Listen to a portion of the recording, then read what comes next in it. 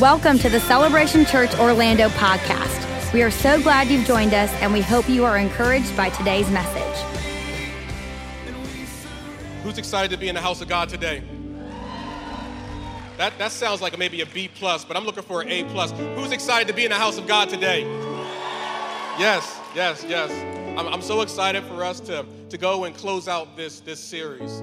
You guys notice that we're going to have some resources for you as you go out. We have some water ice and some other great things for the family. But I'm excited to kind of close out this series because we've been on this faith journey, so to speak. We've been looking at the life of Abraham over the past couple of weeks, and we've been learning a lot about the varying things that we need in order for us to go from here to there. We understand that we're all on a journey of some sort, and so we've been looking at Abraham for us to understand what those ingredients are. And over the past couple of weeks, let me just give you a quick recap. We've identified that it takes faith to go from here to there. That's something that we need. We need to have faith because there's going to be times we're going to have to step out, and we may not always see the way that it's going to look out. So we have to have faith. But in addition to that, we also realize that the other thing that keeps that in balance is trust, because it's possible to have faith but not trust in God's ways. And we see through the life of Abraham is when he lacked trust that they took matters into their own hand. But first of all, can we give some love to Pastor Justin for preaching such an incredible message last week? Such a good job, man. Thank you so much. So we understand that trust is an important ingredient. And I love the kind of the prevailing thought that kind of emerged from that. It simply was this: the right thing at the wrong time is the wrong thing. We have to trust God's timing. And as we round out this idea of those things that's needed in order for us to go from here to there, I want us to look at Genesis chapter 22. As you're turning there, and if you don't have your Bibles, it's okay. It'll be on in the Bible in the sky. But as you're turning there, I want to kind of give you this quick recap. What's happening up to this point is that we know that for the past 25 plus years, Abraham has been holding on to this promise, this idea that God is going to send you to have some land, and you're going to have this generation, this legacy, these children that are going to carry on your name. So Abraham, in his best effort, they made a mistake, which we learned last week. They took matters into their own hands, and they had a son, but it wasn't the son through Sarah. It wasn't the promised son, so it created this tension in the household. And so now you have all this friction and all this conflict. All these things are kind of happening right now. God says, man, like I'll cover that with my grace, but that still wasn't my plan, so I still need for you to have this child through Sarah. So Abram finally has the child with Sarah, and they name him Isaac. He's the child of promise. He's the one that God said that it's through him that your name will be blessed. It's through him we're going to do some incredible things. So after 25 long years of waiting and struggling and sacrifice, they finally get the thing that they've been waiting for all this time. It's with this understanding when we look at Genesis chapter 22, we can probably feel the tension that's happening here. Here's what it says starting at verse 1. It says this: after these things, God tested Abraham and said to him, Abraham. And he said, here I am. And he said, take your son, your only son Isaac, whom you love, and go to the land of Moriah and offer him there as a burnt offering on one of the mountains, which I shall tell you. So Abraham rose early in the morning. He saddled his donkey, and he took 2 of his young men with them and his son Isaac. And he cut the wood for the burnt offering, and he arose and he went to the place which God had told him. And on the 3rd day, Abraham lifted up his eyes and saw the place from afar. Then Abraham said to the young men, stay here with the donkey, and I and the boy will go over there and worship and come again to you. And Abraham took the wood for the burnt offering and laid it on his son Isaac. And he took his hand, the fire into his hand and the knife. So they went, both of them together. Isaac said to his father, Abraham, my father? And he said, here I am, my son. He said, behold, the fire and the wood, but where's the lamb for the burnt offering? Abraham said, God will provide for himself the lamb for the burnt offering, my son. So they went, both of them together. When they came to the place which God had told him, Abraham built an altar there and laid the wood in order and bound Isaac, his son, and laid him on the altar on top of the wood. Then Abraham reached out his hand and took the knife to slaughter his son. But the angel of the Lord called to him from heaven and said, Abraham, Abraham. He said, here I am. He said, do not lay your hand on a boy or do anything to him, for now I know that you fear God, seeing that you have not withheld your son, your only son, from me. And Abraham lifted up his eyes and looked, and behold, behind him was a ram caught in the thicket by its horns. And Abraham went and took the ram and offered it up as a burnt offering instead of his son. So Abraham called the name of that place, "The Lord will provide." As it is said to this day, "On the mount of the Lord it shall be provided." What a complicated text. What an emotional journey that Abraham had been on to finally be the recipient of the promises of God, only for God to say, "I need you to bring it to the altar." I think there are moments that we can identify with versions of this where maybe, just maybe, we feel like we finally got the thing we've been looking for, and now we feel like there's this pressing for us to let it go. Over the next few moments, I want to unpack what I believe is the third ingredient that's needed in order for us to go from here to there, and that is the ingredient of sacrifice. If you are writing this down, I want you to write this title down: Bring It to the Altar. Let's pray. God, I thank you so much for your word. God, I thank you for this incredible community, God, and I thank you for what you're doing in this amazing church that I'm privileged to be a part of. Lord, I pray over the next few moments that you give us open eyes that we can see you. God, I pray for open ears that we can hear you. And God, I pray for open hearts that we can receive the truth of what it is that you want to speak to us today. Father, we pray and declare all of this in Jesus' name. Amen and amen. You know, when we examine the nuances of this text, it will naturally invoke some emotions, because all of us are familiar with the idea of sacrifice. It's a phrase that we conceptually understand, but it has different expressions. So for the sake of establishing some common ground, I want to give you like a foundational definition of what I mean when we talk about sacrifice. It's this: simply put, a sacrifice is to give up something of value for the sake of something else regarded as more important or worthy.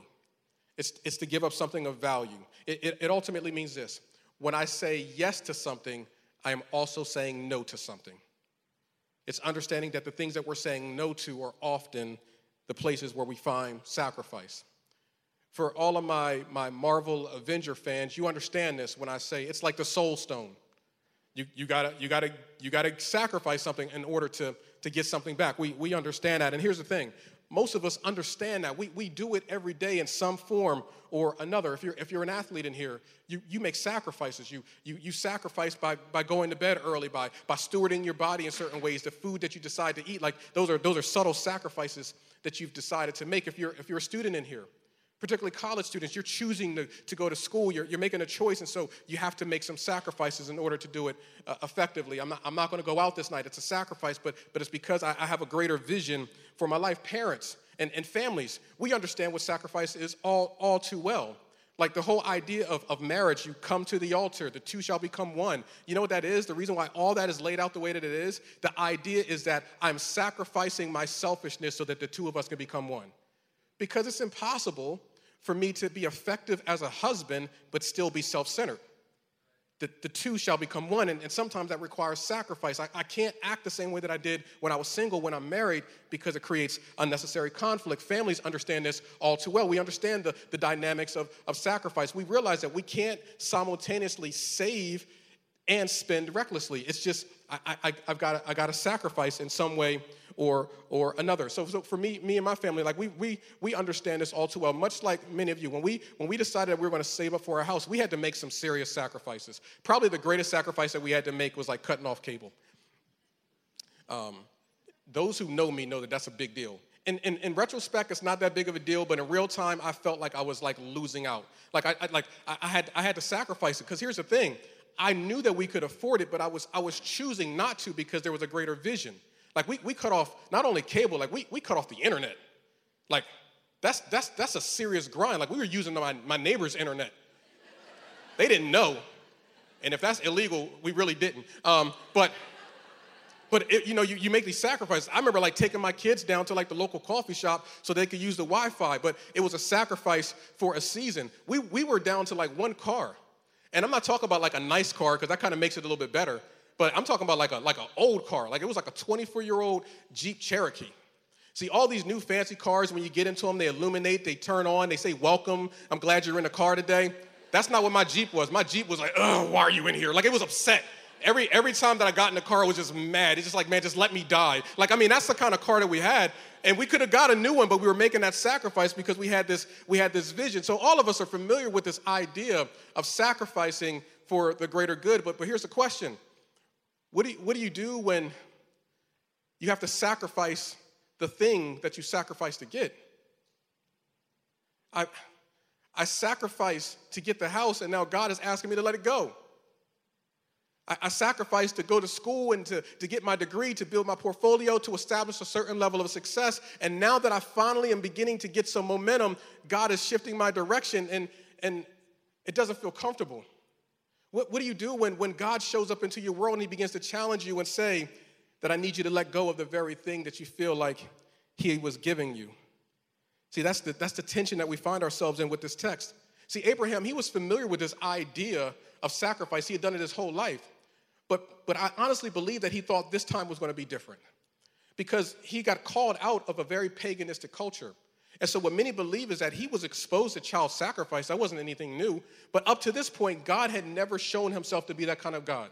God had been a God that showed up. God had been a God who was very personal in his life. But now this moment of child sacrifice begins to surface. And Abraham had never been exposed to that with this God.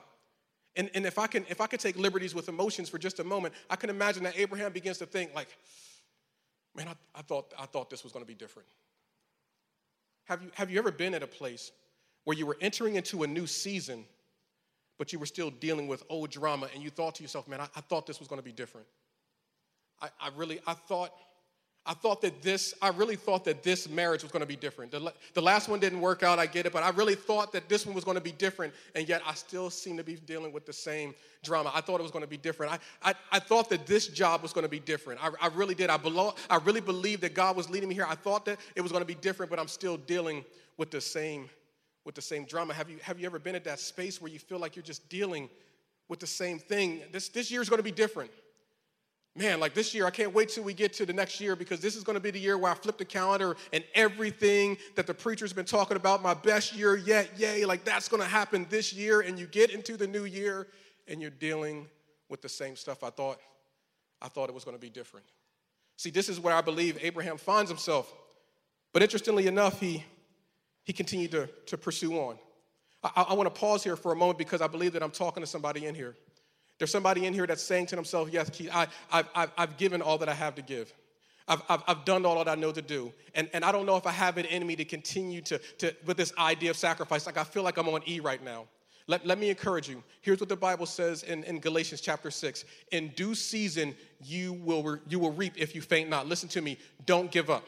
I know that there may be some emotions and some things inside of you that's saying, I don't have it in me to give, but listen to me. Don't you dare give up. Don't you allow the enemy to convince you to let go when you're so close to the promised land. Don't you give up. The Bible tells us in 1 Kings chapter 17, there was a widowed woman, and she was at a point where she was prepared to die. She only had enough food to feed her and her son. But then the man of God shows up and he says, hey, can you make me something to eat? She's like, listen, I don't have anything left to give. I've lost my husband. I've lost my resources. Bro, I don't have anything to give you. He says, listen, if you can just be obedient, if you can just sacrifice, I promise you this whole situation will turn around. What the Bible says is that she trusted and she went ahead and gave him something to eat. That's something that seems so minuscule, something that doesn't seem like a big deal. But watch this. Not only did she have enough to feed the young man, her son, as well as the prophet, but the Bible said that she never lacked again. You'd be amazed at what God does when you decide that I will not give up. I'm not going to give in. And I know that my resources are low. I know that I may not have the energy, but I have made it up in my mind that I am not going to give up. Listen to me, friend. Don't you dare give up. See, I believe that when we look at the life of Abraham, that he lived this life of moving forward and God using him significantly. But when he got to this place of sacrifice, I believe that it all began to work together. Many of you may be asking me like, okay, so how do I effectively sacrifice? Like, what does that look like? How do I move through that? I think there's 3 things that we can do that will help us to effectively live lives that are filled with sacrifice. Here's the first one. Sacrifice, it requires resolve. It requires resolve. Let me tell you what I mean. Resolve simply means this. You've made your mind up.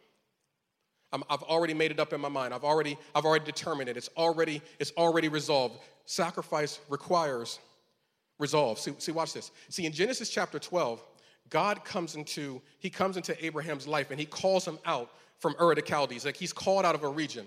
From that moment right there, Abraham had made up in his mind, I'm going to follow God. He resolved it.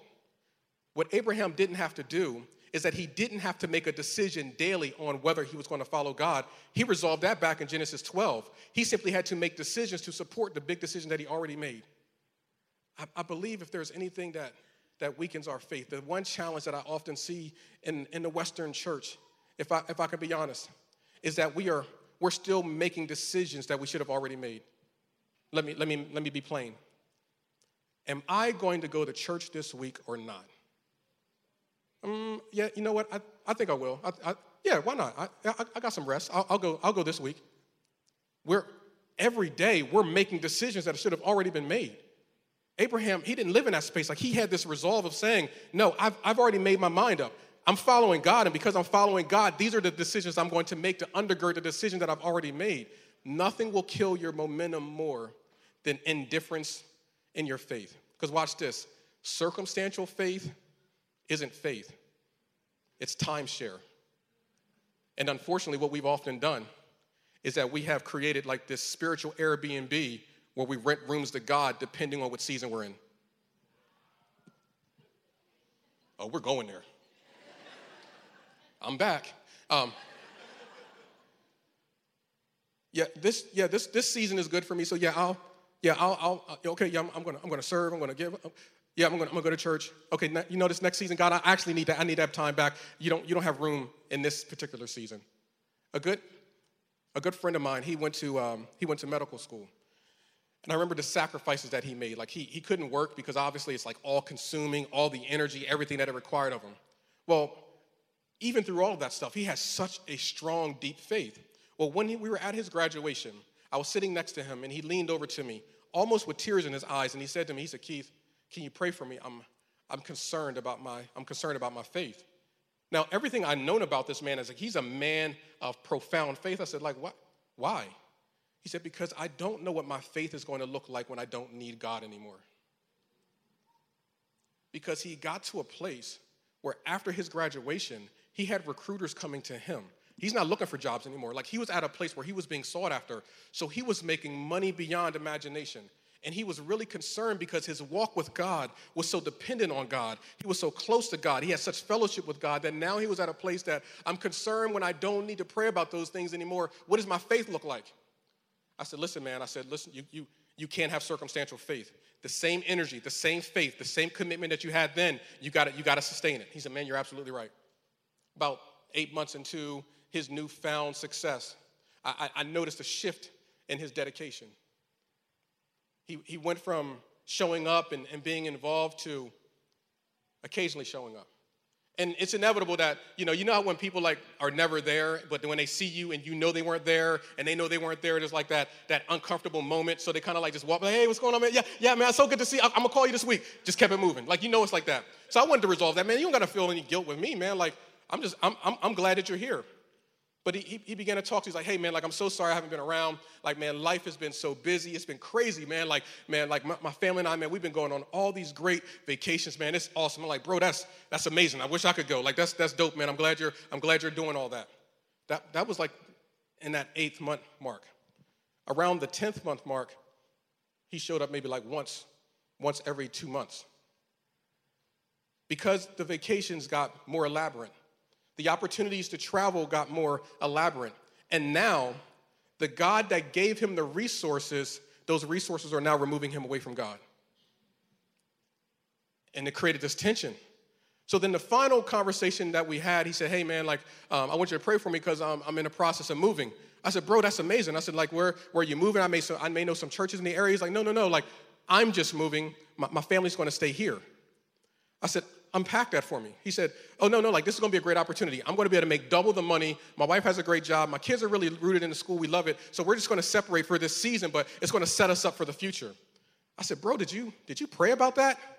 And he provided the cliche Christian response that nullifies any challenge. He said, yeah, I prayed about it, and I have peace.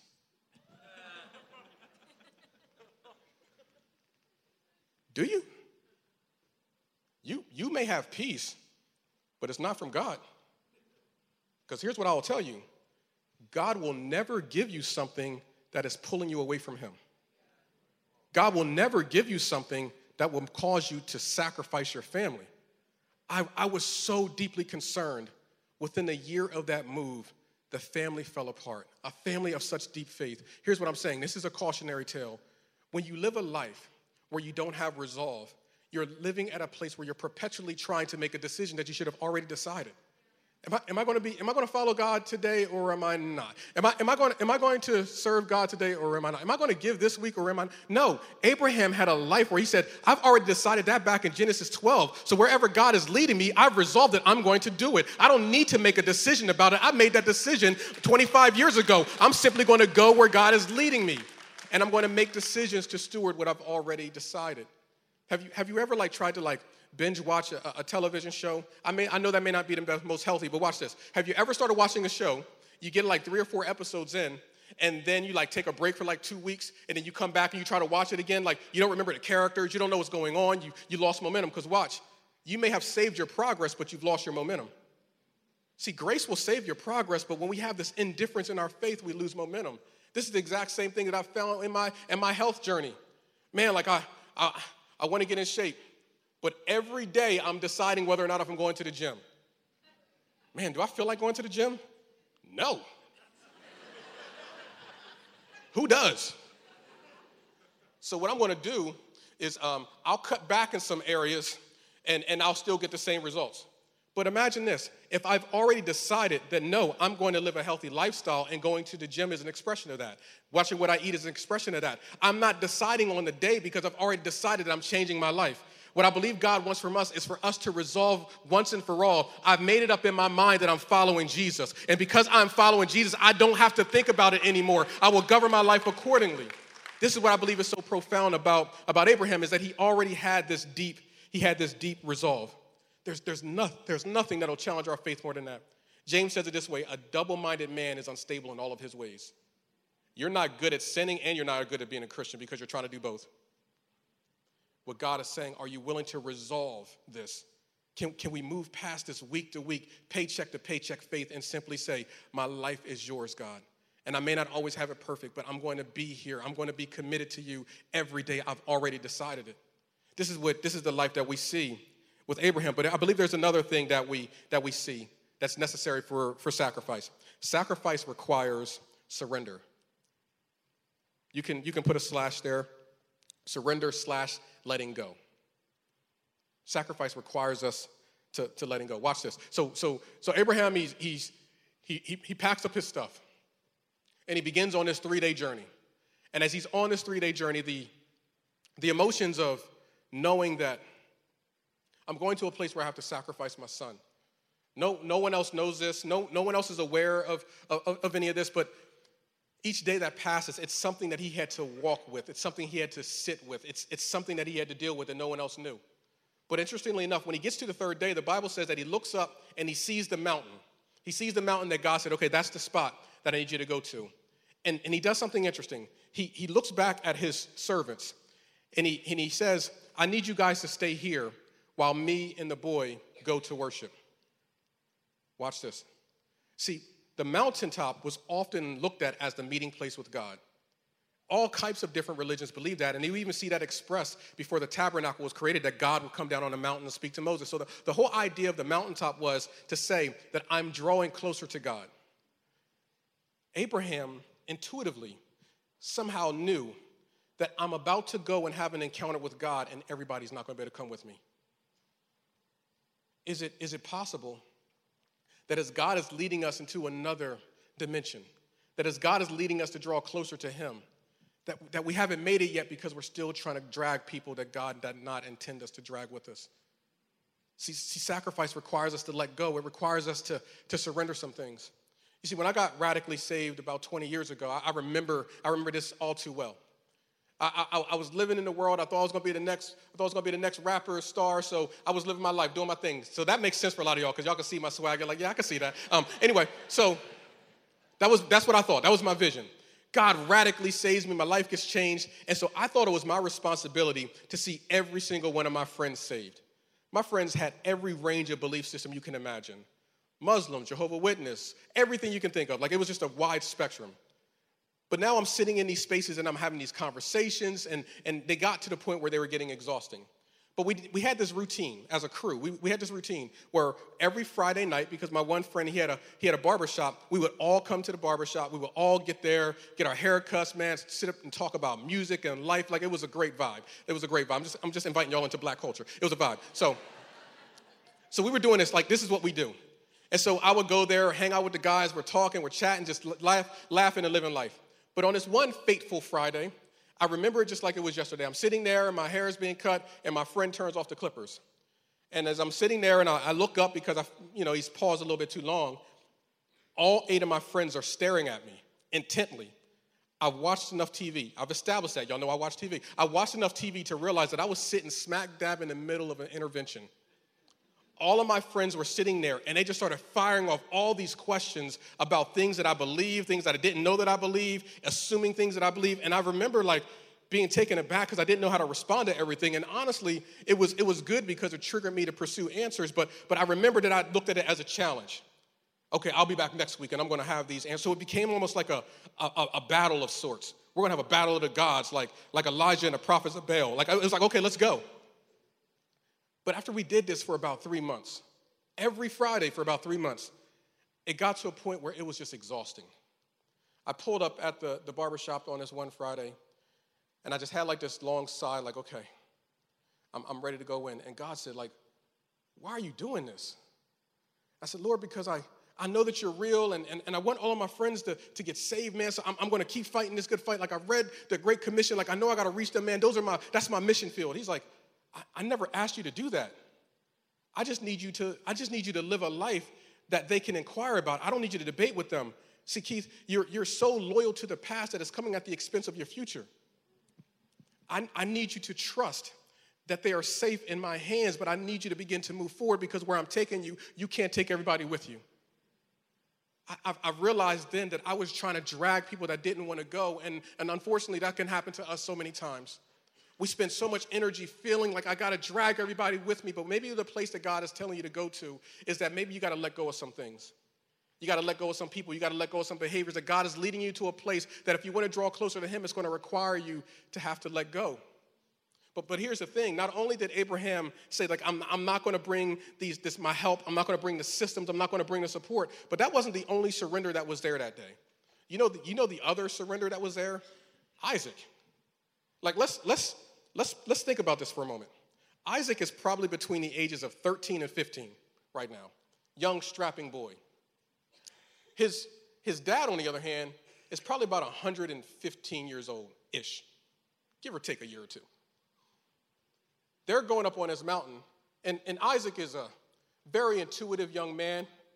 And as they're walking, he says, hey, Dad, I noticed that you said we're going to go and offer a burnt sacrifice, right? Like, I heard you. And I noticed that you have a knife. I noticed that you have fire. I even noticed that we have wood. In fact, I'm carrying the wood. I really believe that we should have let the donkey come and carry it, but that's fine. I'm carrying the wood. What I don't see is the sacrifice. Where's the sacrifice, Dad?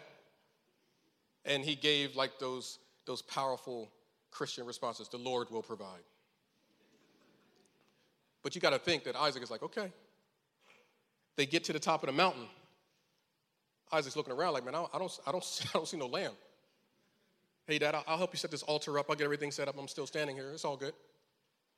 But can you imagine the moment after it's all set, and Abraham looks at his son with a rope and a knife and starts walking towards his son? Can I be transparent? He's 115 years old. Here's what I'm doing. I'm pushing Abraham off the mountain and telling everybody that he tripped. Oh my gosh, Abraham, my dad fell. Yo, that's so crazy. Like, man, I can't believe he lost his balance, man. That's wild, right? Yo, that's crazy. so that means I'm in charge now, right? Like, I would immediately just shifted. But there was something about Isaac that he was like, he just stood there. The text doesn't insinuate that there was any resistance. In fact, it says that he stood there as his father tied his legs together. He just stood there. He stood there as his father tied his arms together. He just stood there. He stood there as his dad lifted him up and put him on the altar, knowing that it very well could be the end of his life. He just stood there. What was it about Isaac that allowed him to stand there with such poise, to not fight, to not resist something that he knew that could lead to his imminent death? I believe Isaac had this perspective of, as long as I am in the hands of my father, I know I'm going to be okay. It doesn't make sense. I don't know why my dad has led me to the altar, but I know him. I know he loves me. And if he's led me to the altar, then I know it's going to be okay. I wonder what it would look like if we truly, fully surrendered our lives into the hands of our Heavenly Father, the same way that Isaac put his life in the hands of his earthly father. If we said, God, I don't know why you've led me to this point of pain, but I'm fully surrendered. Lord, I don't know why I'm going through this season, but Lord, I'm fully surrendered. Isaac, he shows us this imagery of what it looks like to be fully surrendered into the hands of the Father, and I believe it's meant to be an example for us. God, I'm fully surrendered. I know that in order for me to go from here to there, I'm going to have to sacrifice, and so I'm putting my entire life into your hands. Here's the third and final thing. I'm going to invite the band to come back out and to join us as we prepare to go back into worship. I believe that sacrifice requires faith and trust. It requires faith and trust. As you can see, we've almost come full circle, because the first week we talked about faith gets us from here to there. Last week we talked about trust gets us from here to there. And now sacrifice gets us from here to there, but the ingredients of sacrifice is faith and trust. So if we can look at it this way, for me to get from here to there, I got to step out in faith. In order for me to get from here to there, I got to trust in God's ways. But what do you do when there is a place where I have to sacrifice? See, faith and trust will lead you to sacrifice. And it's impossible for us to sacrifice if we don't have faith and trust.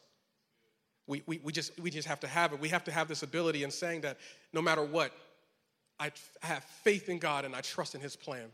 See, the book of Hebrews walks us exclusively through the life of Abraham, and it has these passages that it highlights his faith and trust in God. But I love what it says here at 11, verses 17 through 19. It says this: it was by faith that Abraham offered Isaac as a sacrifice when God was testing him. Abraham, who had received God's promises, was ready to sacrifice his only son, Isaac, even though God had told him, Isaac is the son through whom your descendants will be counted. Abraham responded that if Isaac died, God will bring him back to life again. He made up in his mind, even if my son dies, I have such faith because I know what God spoke to me. I know that he's going to bring it right back. He had such trust that he said, no matter what, no matter where I may find myself, I have such faith and trust in God that no matter what he's requiring me to sacrifice, I know that he is going to provide for me. No matter what he's asking me to give up, no matter what that looks like, I decided that I am going to have faith and trust him every step of the way. What a powerful idea of seeing how faith, trust, and sacrifice all work together when it comes to going from here to there. You know, the Bible says that God interrupts him. He said, man, listen, stop. I now know that you have not withheld anything from me. I want us to pause here for a moment, because the passages of scripture that I read as it relates to the nature of God, he's all-knowing. He knows everything.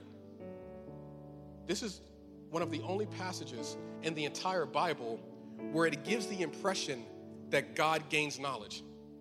He says, I now, not you know, I now know that you're not going to withhold anything from me.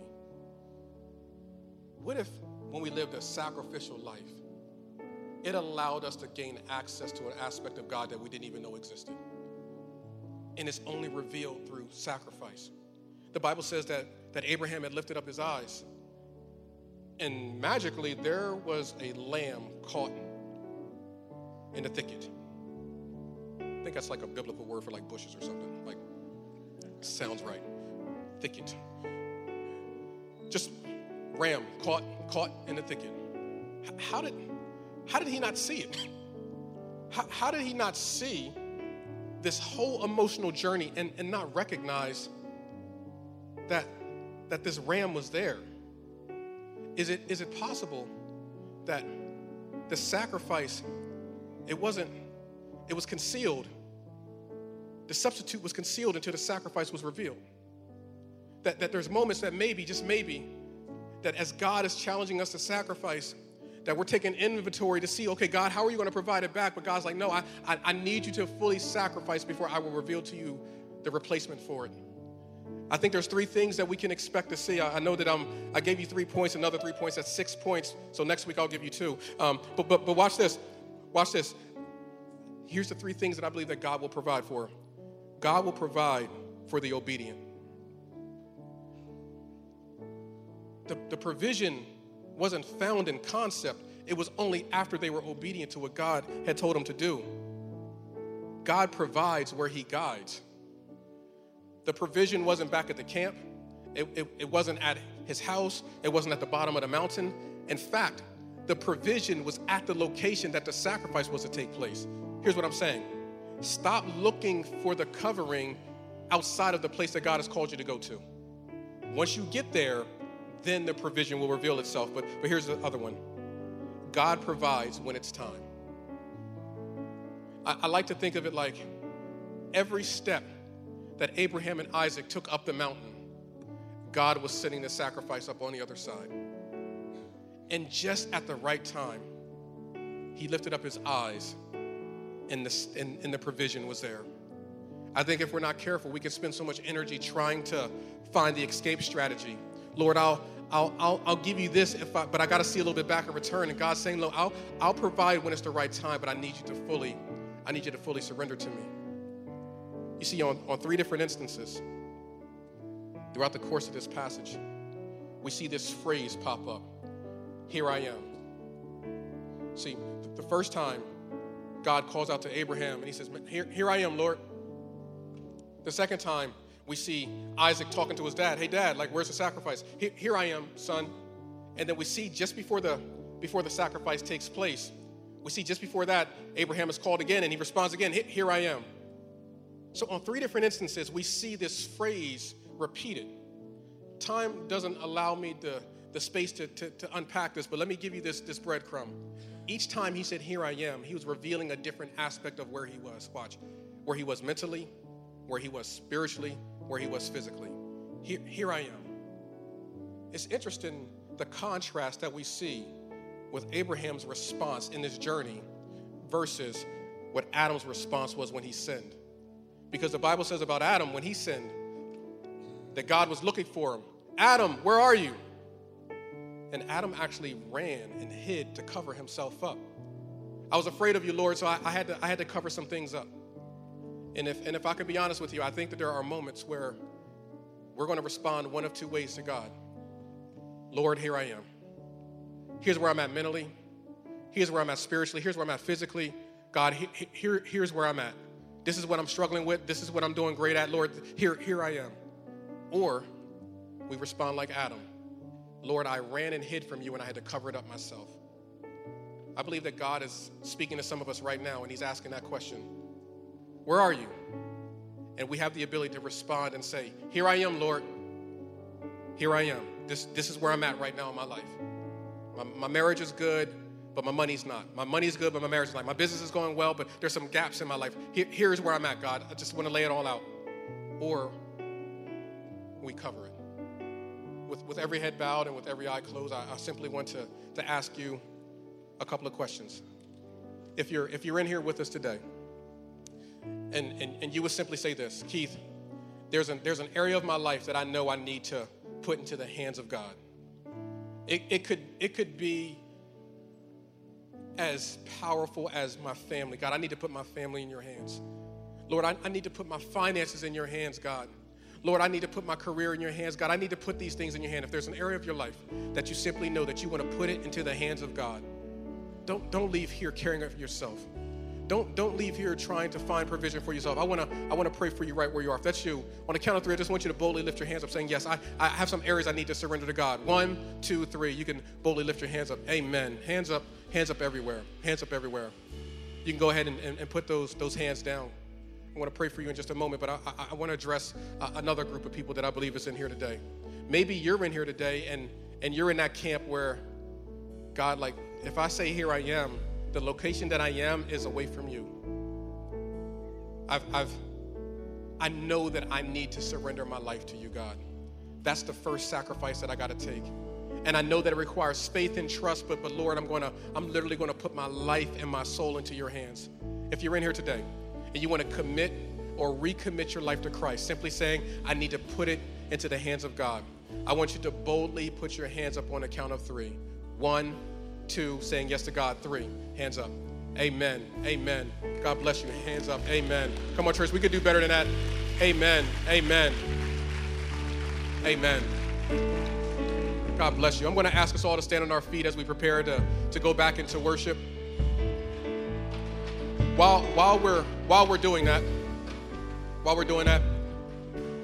you know, I want to hearken back to the whole premise of this series, of this message. Bring it to the altar. Maybe you're one of the ones that lifted your hands up earlier and said, like, yeah, I need to invite God in. Will you bring it to the altar? Maybe you're one of the ones that said, I want to say yes to God. Will you bring it to the altar? We're not gonna try to pull it out of you. I just want to see, are you willing to bring it to the altar? We're going to have our staff, some of our care partner leaders that would love to simply touch and agree and pray with you. I believe powerful things happen at the altar. I believe at the altar, God alters us and he alters it. God will meet you where you are, but I think it's a strong expression of faith when we can simply say, you know what, I'm going to bring it to the altar. Before we go back into this song, can we all repeat this prayer with me, helping along those who are praying for the first time? Say this with me. Lord Jesus, I give you my life. I believe that you died on the cross and that you rose from the dead. And it's because of that belief that I am saved. Fill me with your spirit and order my steps.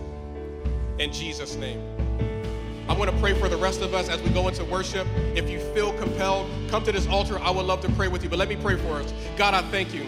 Lord, I thank you for what you're doing in this place. I thank you that this is an atmosphere of faith and trust, and we're willing to sacrifice to you, God. So, Lord, we bring our minds to the altar, God, and we put it into your hand. We bring our faith to the altar, God, and put it into your hands, God. We bring our fears to the altar, God, and put it into your hands. Father, in the name of Jesus, I pray for healing to begin to manifest itself, God. Father, I declare for chains to be broken, God. I declare the name of Jesus above every one of our situations, Father, that the enemy has no right in our families, God. We surrender it all to you, God, trusting that you are going to provide. So by the power of your word, in the name of Jesus, we have resolved that we're going to live our lives for you. We're not making a decision that we've already made. We give it to you, God. We give our lives to you, God. We give our families to you, God. We give our time to you, God. We give our finances to you, God, believing that the best is yet to come. So God, meet us at this altar. Meet us where we are. And it's in Jesus' name that we pray. Let's worship. Let's be at the altar. Thank you for tuning in to today's podcast. For more information about Celebration Orlando or to get in touch with us, please visit celebrationorlando.org.